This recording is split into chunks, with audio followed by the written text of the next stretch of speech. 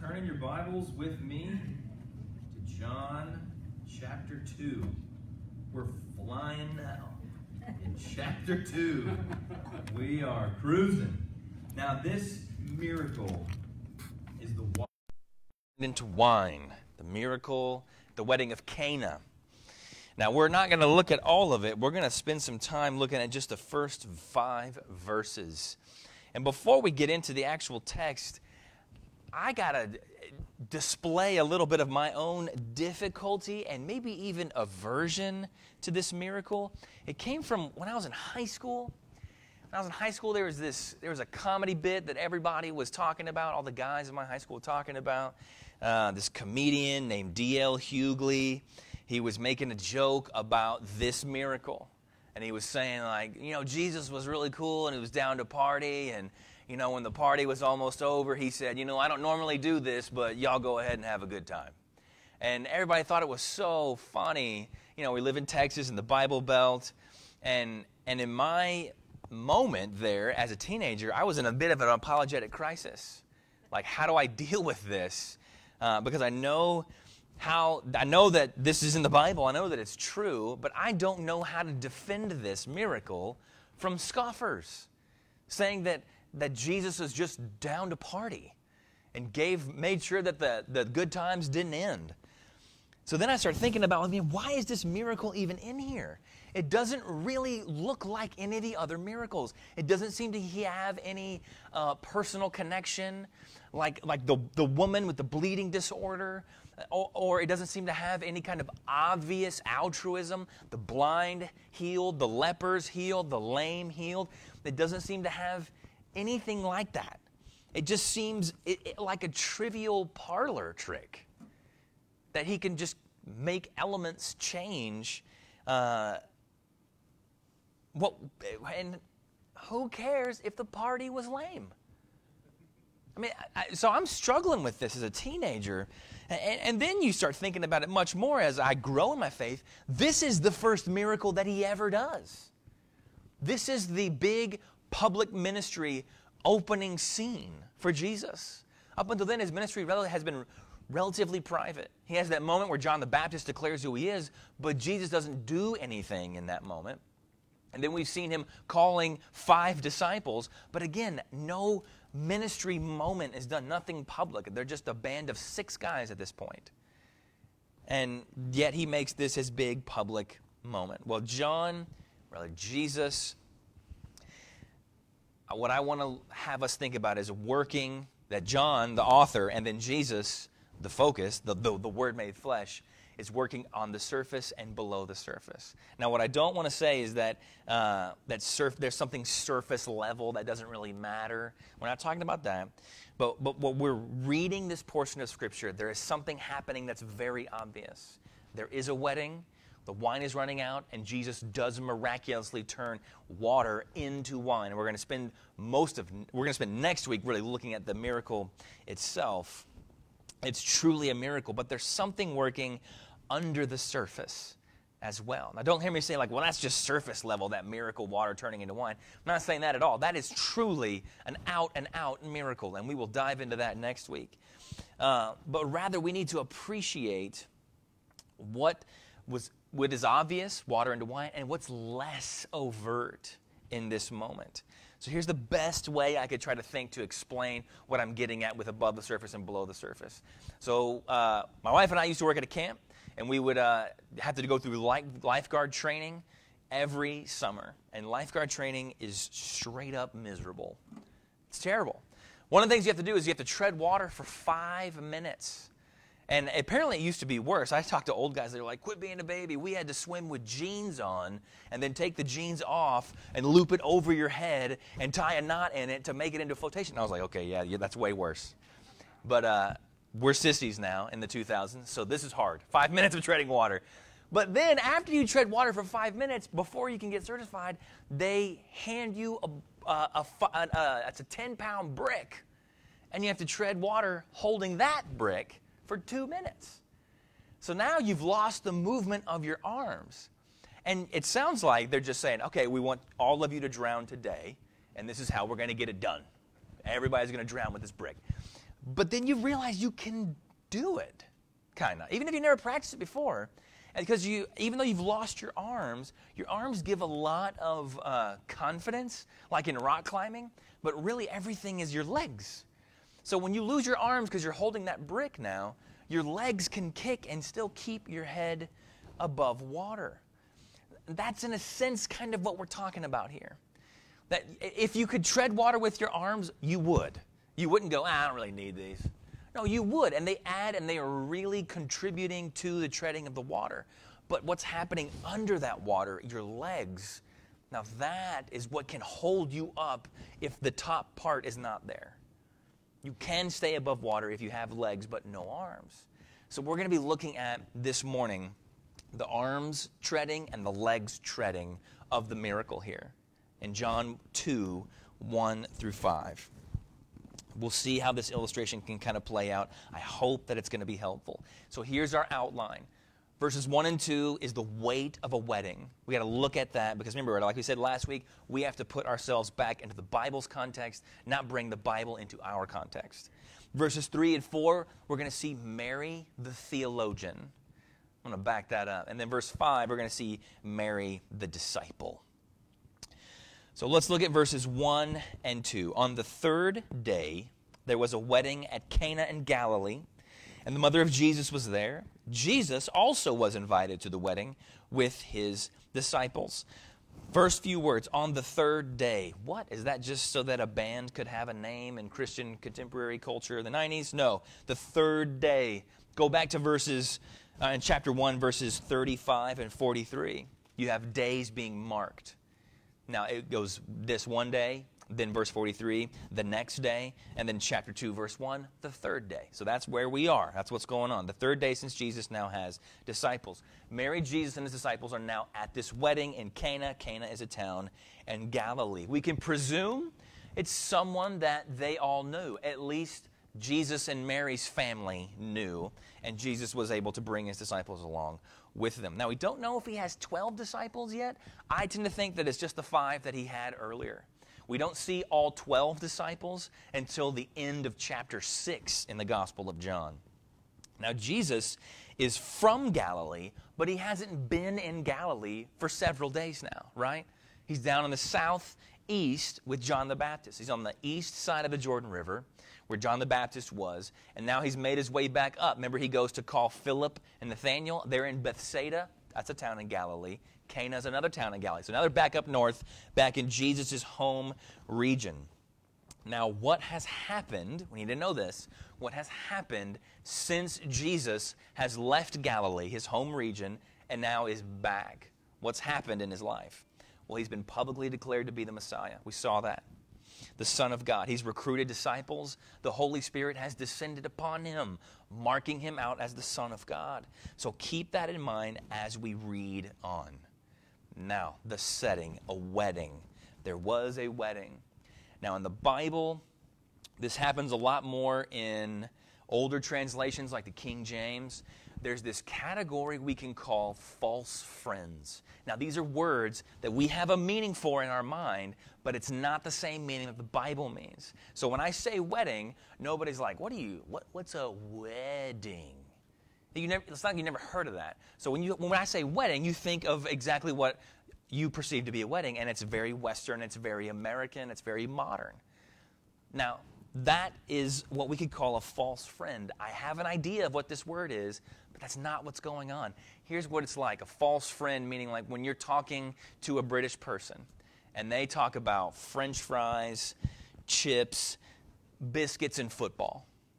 Now, we think that they're talking about, when they say chips, biscuits, and football, we think that they mean French fries, Doritos, and passing and catching. But what do they actually mean? They mean something totally different. They mean crackers and actually kicking a ball with your foot. False friends. Those we're using the same words, but they mean something totally different. So a first century Jewish wedding for a couple is a week-long event, at least. A week-long event. And it's hosted in the couple's house, the married couple's house. And it's hosted primarily by the groom himself, not the groom's family. The groom himself is the one hosting this. Now, this wedding week was a public statement, a public preview, in a sense, of their viability as a couple. Is he going to be able to provide for her? Is she going to be able to really follow him? Is this really going to work out? And if something went wrong at a wedding, when we think of something going wrong at a wedding in our modern context, what we think of is a bridezilla crying and screaming while mommy consoles her. That is not what goes wrong at these kinds of weddings. If it goes wrong at this wedding, the attendees are insulted and disrespected, and all of their ire is directed to one person, the groom. All of the disrespect comes from one guy. In fact, fathom this. If some kind of social mores is broken at one of these week-long weddings, then the bride's family can sue the groom. Now, you thought you got off to a bad start with your in-laws. At least they didn't sue you for having a bad wedding. I mean, this is heavy sociological stuff. The shame of the whole community would come upon this groom and then also this couple because she loves him and she's a part of him. They would see him as an imposter. He's not a biblical man. He's not a mature man. He's immature. He hasn't planned. He can't think anything through. He can't provide. He is inadequate, is what would happen. See, our culture is not an honor-shame culture, nor is most of the Western world where you can bring shame on your family. Like that's all pretty much dead and buried. That we don't really experience that at all.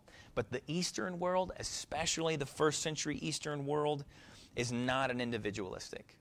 There is a massive expectation that you uphold the honor of the family name. And shame is not something that you're like, well, who cares what y'all think? I'll just move and go to a different town and have better friends there. No, it follows you everywhere you go. It was a cataclysmic blunder to shame the family name.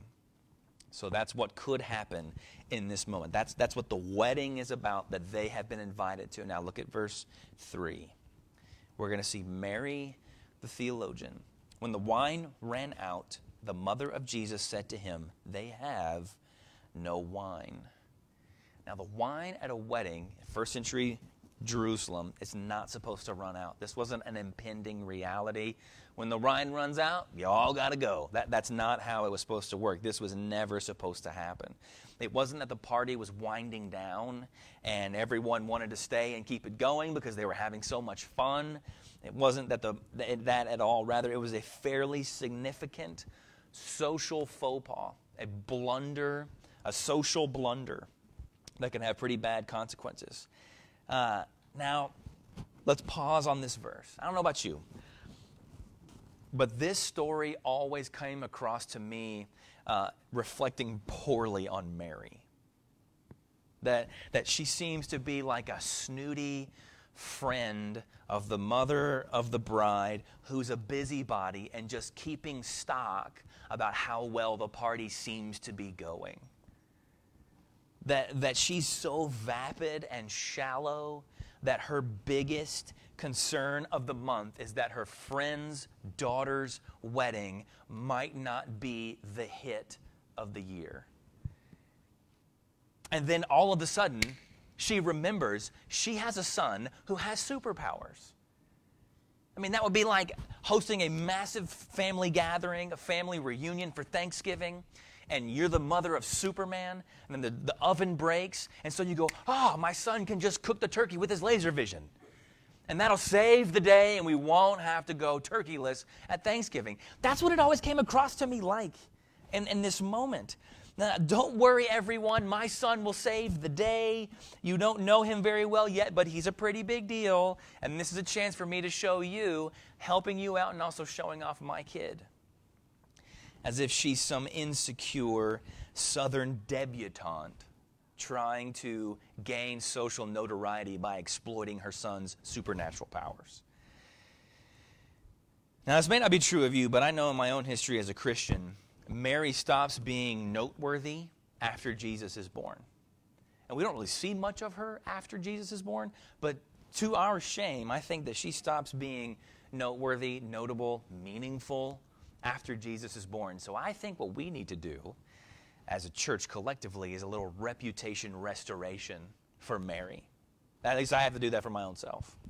Because here in this moment, above the water and below the water, arms treading and legs treading, she is most honorable. She is certainly not dumb. She is certainly not shallow. In fact, you could call her a theologian. Before we get into what she actually said about her son, what we need to do is remember, what does she know about Jesus? We can know what she knows about Jesus by just going back to Luke chapter 1. Look at verses 26 through 28.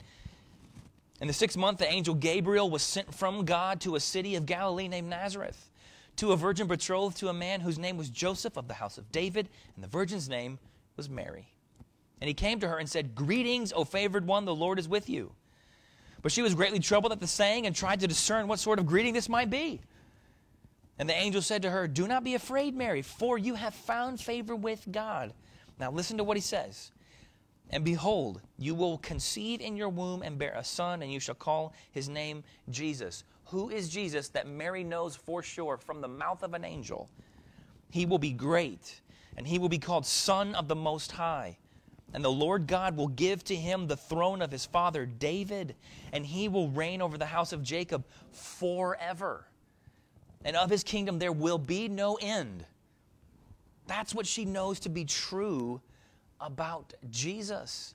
Verse 35, how is this going to come about, she says. Verse 35, "The Holy Spirit will come upon you, and the power of the Most High will overshadow you. Therefore, the child to be born will be called Holy, the Son of God." Mary knows this about her son. She knows this. Now, what else does she know?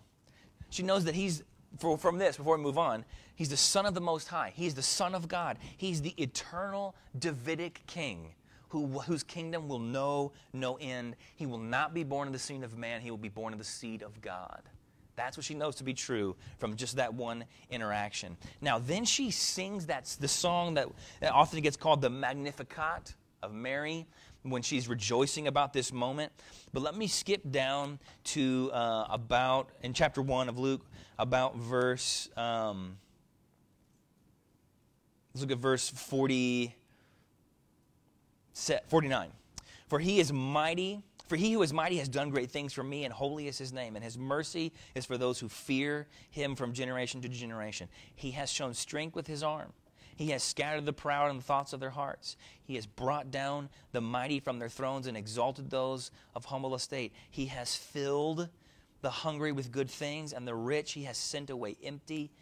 He has helped his servant Israel in remembrance of his mercy. And here we go, verse 55. As he spoke to our fathers, to Abraham and to his offspring forever. So in that moment, she now is thinking, God is going to use her to fulfill the Abrahamic covenant that God gave to Abraham all the way back in Genesis 12. Through this child that's going to be born to her. So as a teenager, Mary is clear that the son of her womb, the first son, the first child that she ever has, is going to be the one who fulfills the Abrahamic covenant. The covenant that her people have been thinking about, teaching about, dreaming about forever, since the beginning of their people. She knows that Jesus is the seed of the woman who will crush the head of the serpent in Genesis 3:15.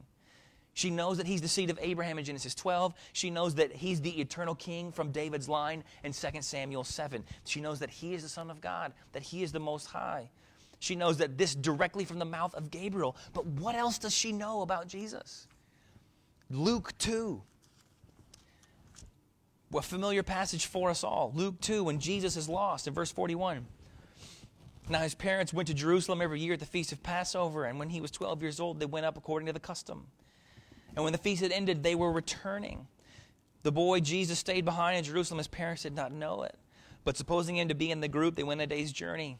And then they began to search for him among the relatives and acquaintances. And when they did not find him, they returned to Jerusalem searching for him. After 3 days, they found him in the temple, sitting among the teachers, listening to them and asking them questions. And all who heard him were amazed at his understanding and his answers. And when his parents saw him, they were astonished, and his mother said to him, Son, why have you treated us so? Behold, your father and I have been searching for you in great distress. And he said to them, Why were you looking for me? Did you not know that I must be in my father's house? And they did not understand the saying that he spoke to them. And he went down with them and came to Nazareth and was submissive to them. And his mother treasured up all these things in her heart. His mother treasured up all these things in her heart. So from that moment, she knows that his understanding of God and theology was astonishing to her, astonishing to her husband, and astonishing to the educated PhD theologians of their entire nationality. She never disciplined him once in her life. She also knew that it says Jesus was submissive to them. So she knows all of this. So now, after 30 years of watching this God-man grow up, knowing that he is truly God, born of the Holy Spirit, the promised Davidic king who will reign on the throne forever and ever, the true son of Abraham, when he returns to Galilee, after John the Baptist declares him to be the Messiah, the Lamb of God who takes away the sin of the world, we cannot possibly think that all Mary wants is for the party to not end at this wedding. It can't be just that. Let's practice some good study habits. Don't presume we know what Mary said until we read it. Look at what it says in verse 3. What does Mary say? They have no wine. Did she ask him anything? No. Does she look at him and say, they have no wine, what are you going to do about it? Does she tell him to do anything? She never says, hey, make more wine for this party. She never says, hey, what can you do about the wine shortage at this celebration? All she does is look at Jesus and say, they have no wine. Now, before we dig further into his statement, let's see what Jesus says. His response is going to help us understand what Mary meant by what she said below the surface. Verse 4. And Jesus said to her, Woman, what does this have to do with me? My hour has not yet come. Now, kids here and kids on video, if you think as a rascal that you can call your mama woman and then say, Jesus said it, and get away with it, well, you deserve whatever beating comes your way. Because culturally, what Jesus said was ma'am, not woman. They could be translated probably better, dear woman. Ma'am is what he called her. Jesus calling her woman is an equivalent to a level of respect, because if you look at John 19:26, Jesus is on the cross. And what is he? He's assigning things. John is there, John the one who wrote John, and he says, woman, behold your son, talking to his mother that John's going to take care of you now because I'm your firstborn son and I'm dying, so I got to pass that over to him. So this is odd, but it's not disrespectful. Now put yourself in this situation. If you're in this moment, your mom's there, it's a big family wedding, you're an adult, you're 30 years old, and if my mom said the same line to me, I wouldn't respond back with, ma'am, it's not my time yet. Why wouldn't Jesus just call her mother? Why a respectful but distant reference to her? Now that his ministry's begun and the Holy Spirit's been poured onto him in the Jordan River, this is why. Mary's relationship to Jesus has now changed forever. It's never going to be what it used to be. Their mother-son relationship has, in a sense, dissolved. That part of it is over. She had to come to Jesus as Savior, not her son. Jesus could not give her the inside track to salvation. She had to become, in a sense, just like everyone else who's looking for salvation, a sinner who needs a Savior. Now, that makes the picture of Simeon's prophecy about Mary so much more clear. If you're familiar with Luke chapter 2, when they're bringing Jesus on the 8th day to the temple in Jerusalem so that he might be circumcised, that's faithfully keeping the old covenant law. When they bring him up the steps to the temple, Simeon is waiting and he rejoices because he's seen God's salvation, but he speaks to Mary some very heavy words. Look at Luke 2:34. And Simeon blessed them and said to Mary, his mother, Behold, this child is appointed for the fall and rising of many in Israel, and for a sign that is opposed. And a sword will pierce your own soul also, so that many hearts may be revealed. He told that mama, your heart is going to be pierced as if it was with a sword. How heart-piercing would it be to have the mother-son relationship with your firstborn dissolve and go away? It's no longer coming to him as a son, never to be reinstated. What kind of woman must Mary have been? This is an unbelievable position for her to be in. Such a strong woman of faith to walk that path that God had laid out for her. Just about every mom's full catalog of horrific nightmares that could happen to your child happened to her son. And she had to just watch it. A sword certainly did pierce her heart, and yet she never wavers. Now go back to what Jesus' response to her. He said, my hour has not yet come. Now what does that mean? That's the response. So John uses this language in Jesus' own words of my hour not yet coming, this is not my hour yet. For example, it appears in chapter 7, verse 6, chapter 7, verse 8, chapter 7, verse 30, 8, verse 20. But then it switches to my hour has come, or the hour is now here. In chapter 12, verse 23, chapter 13, verse 1, chapter 17, verse 1. He's referring to that hour coming. It's not that yet here and that now it is. He's referring to the divinely appointed time for his death. That's the hour. Now go back to the conversation that Mary's having with him in real time. Mary says they have no wine, and Jesus says, I'm not ready to die. Wait, what? Did we miss something?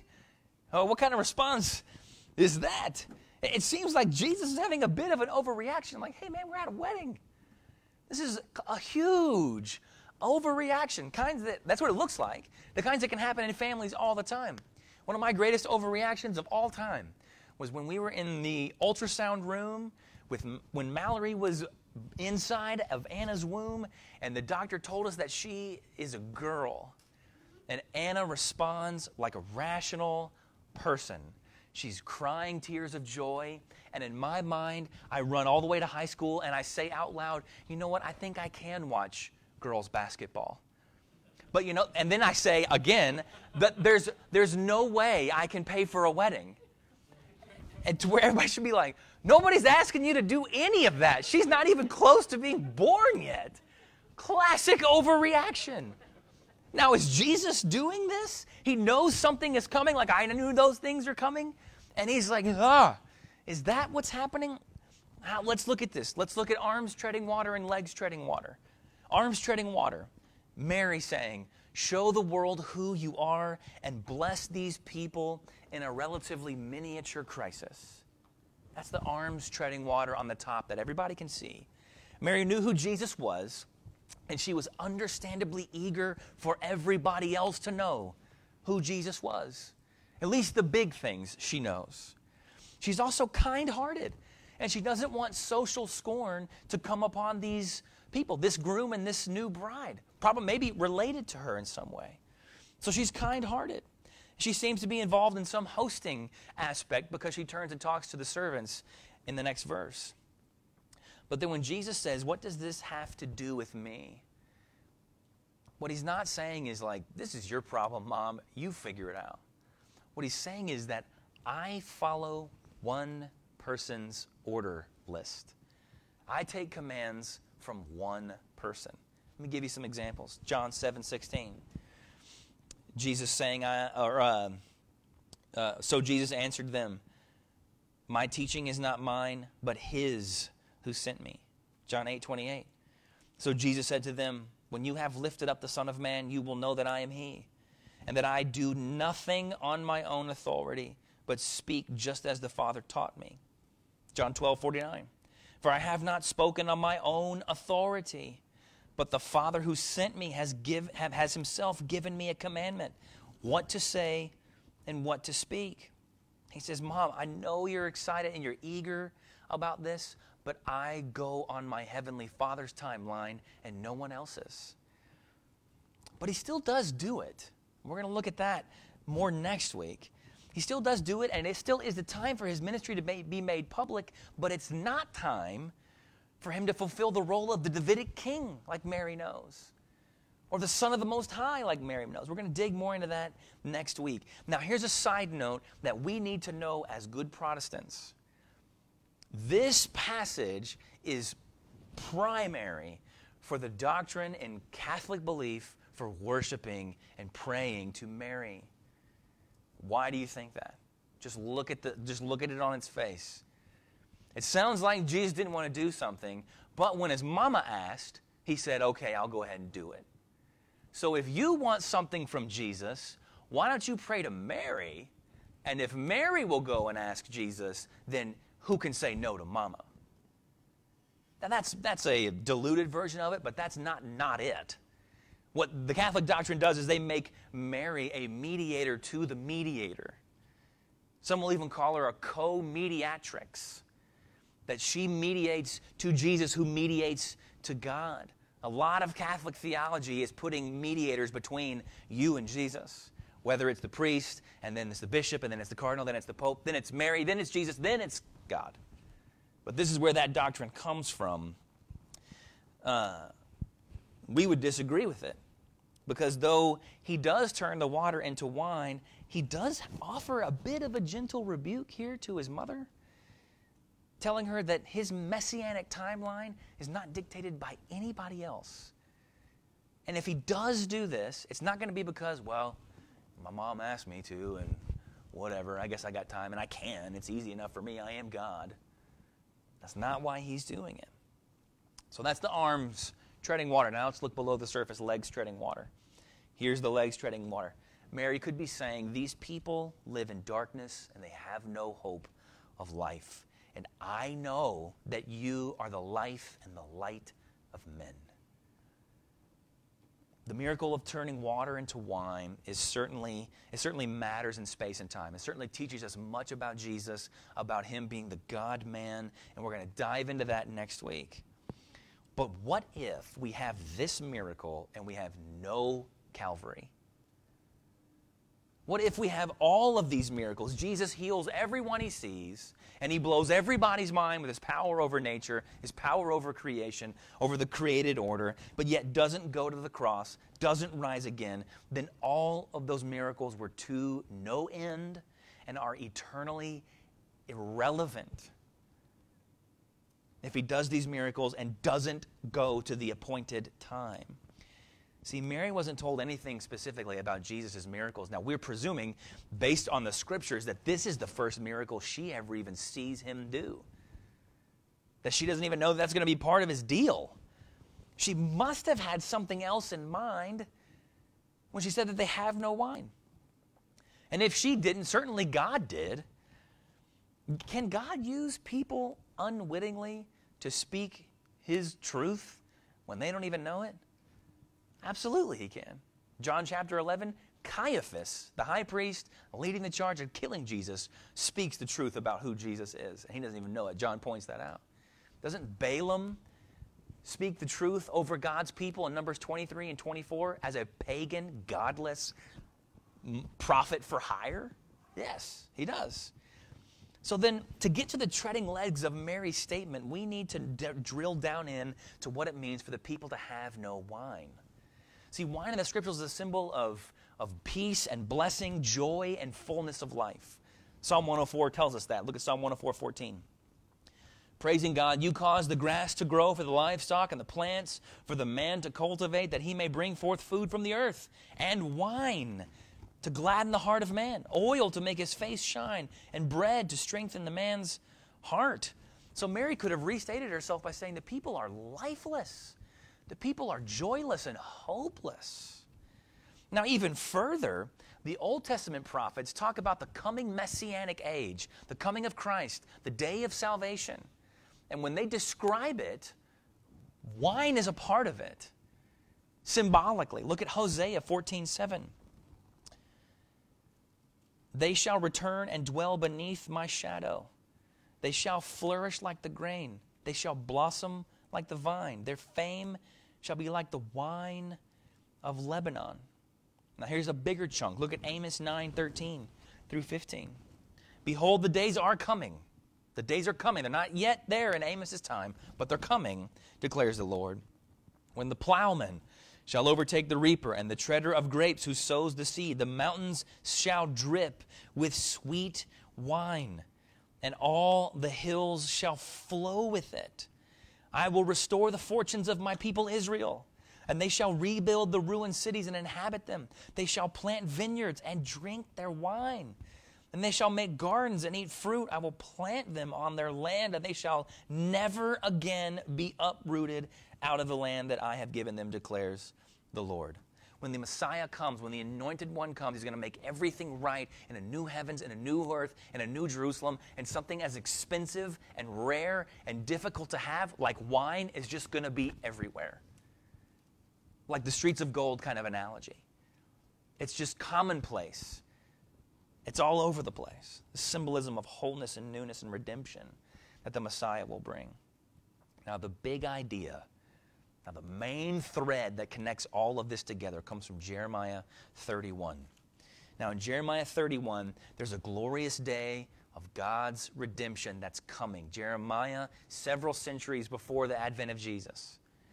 Now in verse 10, he says this, or God through him, "Hear the word of the Lord, O nations, and declare it in the coastlands far away. Say, he who scattered Israel will gather him, and will keep him as a shepherd keeps his flock. For the Lord has ransomed Jacob, and redeemed him from the hands too strong for him. They shall come and sing aloud on the height of Zion, and they shall be radiant over the goodness of the Lord, over the grain, the wine, and the oil, and over the young of the flock of the herd. Their life shall be like a watered garden, and they shall languish no more. Then the young women shall rejoice in the dance, and the young men and the old shall be merry. I will turn their mourning into joy. I will comfort them and give them gladness for sorrow. I will feast the soul of the priests with the abundance, and my people shall be satisfied with my goodness, declares the Lord." That's a day of peace, joy, laughter, rest, provision, abundance. The day is coming, the messianic new day. But Jeremiah is not done writing. And here's where he gets very specific in verse 31 of the same chapter. "Behold, the days are coming, declares the Lord, when I will make a new covenant with the house of Israel and the house of Judah. Not like the covenant I made with their fathers on the day when I took them by the hand to bring them out of the land of Egypt. My covenant that they broke, though I was their husband, declares the Lord. I'm making a new one, not like what I made with Moses, a new covenant. For this is the covenant that I will make with the house of Israel after those days, declares the Lord. I will put my law within them, and I shall write it on their hearts." How is that different than Moses' covenant? The law of God was not within the people. It was outside the people. It was not on their hearts. They had to conform their hearts to it. And in verse 34, "And no longer shall each one teach his neighbor and each his brother, saying, Know the Lord, for they shall all know me, from the least of them to the greatest, declares the Lord." And here's the big idea. "For I will forgive their iniquity, and I will remember their sin no more." This vibrant day of sin being forgiven, of God's word being on our hearts, that's called the new covenant. Now flash forward 600 years to Jesus' final night before he dies. Luke 22, 19 through 20. "And he, Jesus, took bread, and when he had given thanks, he broke it and gave it to them, saying, This is my body, which is given for you. Do this in remembrance of me. And likewise, he took the cup full of wine, after they had eaten, saying, This cup that is poured out for you is the new covenant in my blood." Are you with me on this? Jesus holds up a cup of wine like at the wedding of Cana. And he says this symbolizes the new covenant. And the new covenant is the fulfillment of all the covenants that God has made with mankind. It's the culmination of his redemption plan throughout all of history. Now rewind the clock from that moment in the upper room with Jesus 3 years back to the wedding of Cana. And Mary says, they have no wine.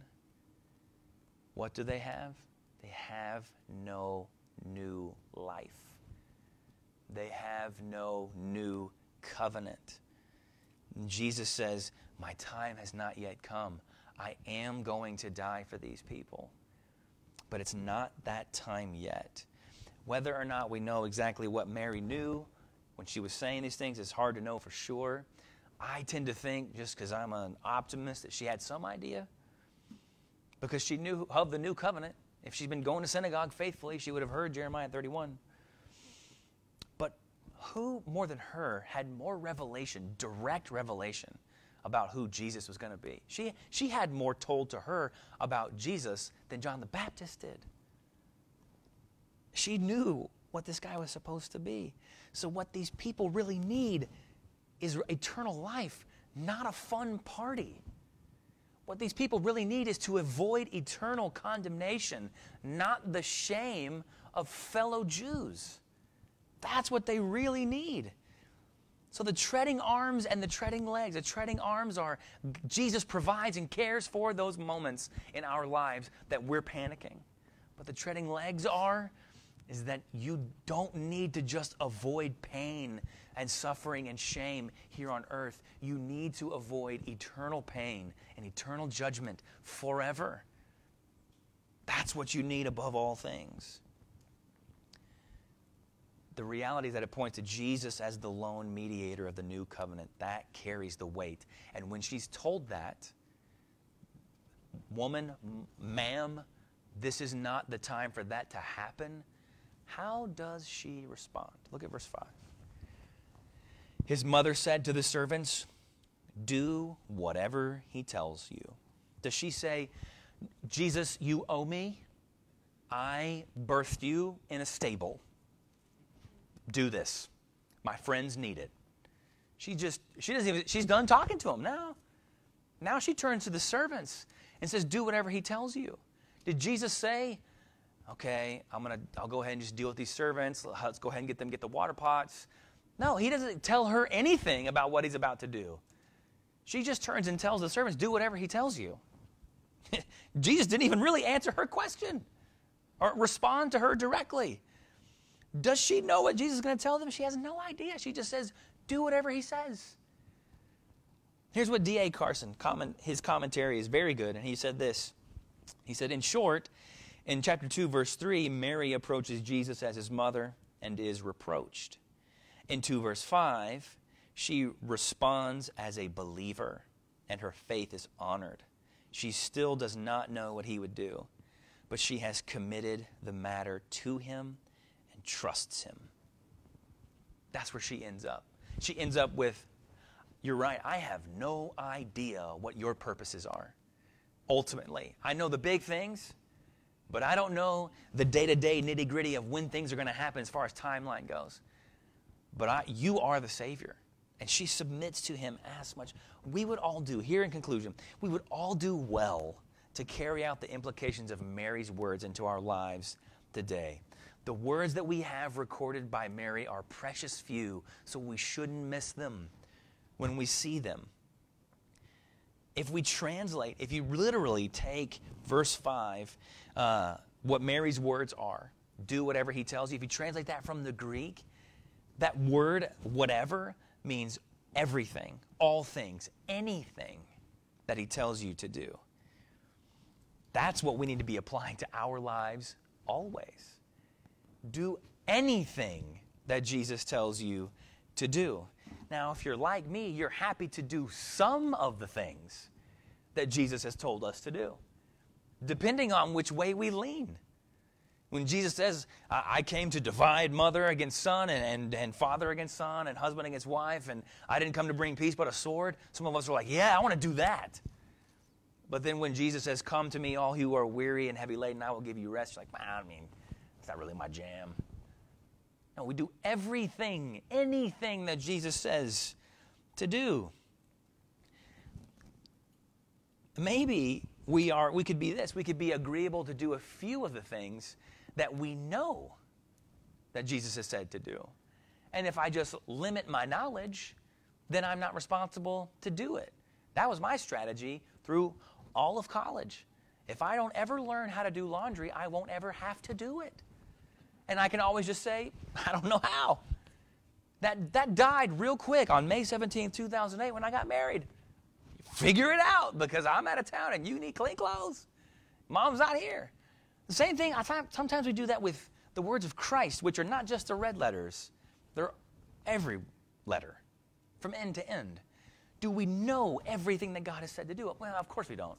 But are we striving to know everything that He said to do? Because anything that He says here, I am to do. That's the command of Mary to those servants.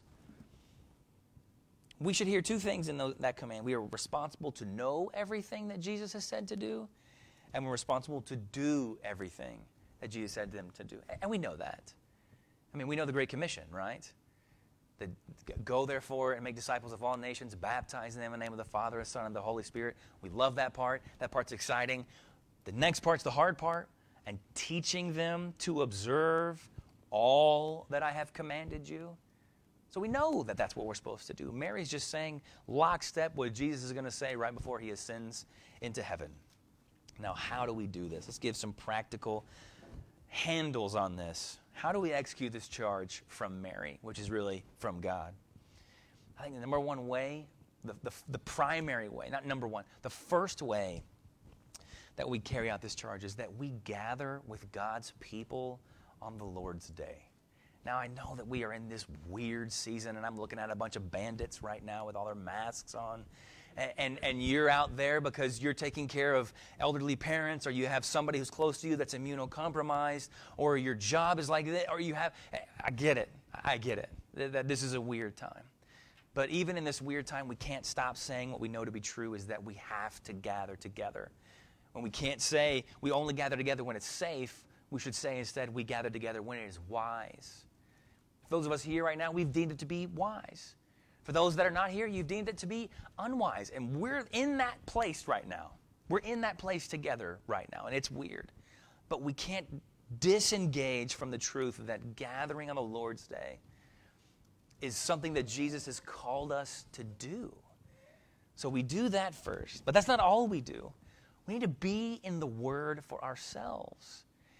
I think we don't understand the privilege it is to have a Bible. Do you realize that 500 years ago, which is not that long ago, that's when Columbus discovered America, right? We got that? He couldn't carry a Bible with him because they didn't have them to give out. And if he did have one, he would have had to have spoken Latin to be able to understand it. That Martin Luther risks death by translating the Bible into German. William Tyndale does get killed by translating the Bible into English. I mean, this is a privilege to have this. Something that saints of old would have killed to have. And we have it in how many English translations? There's too many to count. And you can have it on your phone everywhere you go. You can have it read to you. I have James Earl Jones reading to me the King James Bible on my phone. You can have anybody read it to you if you can't even read. So we need to be in the Word to know what Jesus has said. Thirdly, we need to be in prayer, individually and corporately. Now, that's the guilter. If I'm going to get guilted in something, it's going to be prayer. I fall short. We all fall short on that. But that's what Jesus has commanded us to do. Jesus says in in John 16:24, up until now you have asked for nothing in my name. Ask and you will receive, that your joy may be made full. You must ask. And this is how you pray. When Jesus gives the Lord's Prayer, when you pray, this is a framework for you. So we pray. So we're in church, we're in the Word, we're in prayer, and we got to be in community. You can do those first three things and nobody ever know anything about you and you never be known by anybody. That can happen. You can be here every Sunday. You can be reading your Bible on your own. You can be praying, but nobody knows who you are. Now, that's just not a great way to get us to gel as a people. That's what we desperately need. I have so many blind spots in my own life. How am I going to see them? How am I going to see the ways that I'm not doing everything that Jesus says, according to Mary's command, unless somebody else is around me? Now, marriage is great for that because it's a big, giant mirror of sin. Here's the way you're sinning, honey. You can just see it. But we have other blind spots too, and we can get used to each other. So we need each other in meaningful, real relationships. And when churches get a certain size, that can't happen with everybody, but it has to happen with somebody. That has to happen with some kinds of people. We need to know each other and be known. When you're straying, when you're struggling, somebody needs to be able to know that without you having to spell it out because you know them so well. That's how, just 4 ways that we can carry out Mary's command to do whatever he tells you. I love this miracle now that was so enigmatic to me before, and we're going to look at next week the actual turning of water to wine, and it's going to be a wonderful and glorious time. Let's pray. Father in heaven, we are so thankful that you didn't just send a miracle worker to earth, that you didn't just come and dazzle us with your power over humanity, your power over nature, your power over disease, your power over systems and governments, that you came to stand in our place and take the full brunt of your own wrath, that you sacrificed yourself to satisfy yourself for lowly creatures from the dust like us could believe and be saved. You came to us who had no righteousness, and you gave us your Son's righteousness so that we could stand before you without being incinerated, but we could stand before you welcomed, joyfully welcomed. Thank you for not just coming as a good example, Lord Jesus. Thank you for not just coming as the most notable martyr of the known world. Thank you for not just coming as the world's greatest magician or the most profound philosopher, but you came as a substitute, truly God and truly man. Thank you for that, and thank you for holding fast to the words of your Father and doing everything on his timeline, being perfectly obedient and even seemingly minuscule things that we maybe would have overlooked if we were in your shoes. But you didn't miss one. There wasn't one minor sin, not one peccadillo. Thank you for that. That is why we worship you.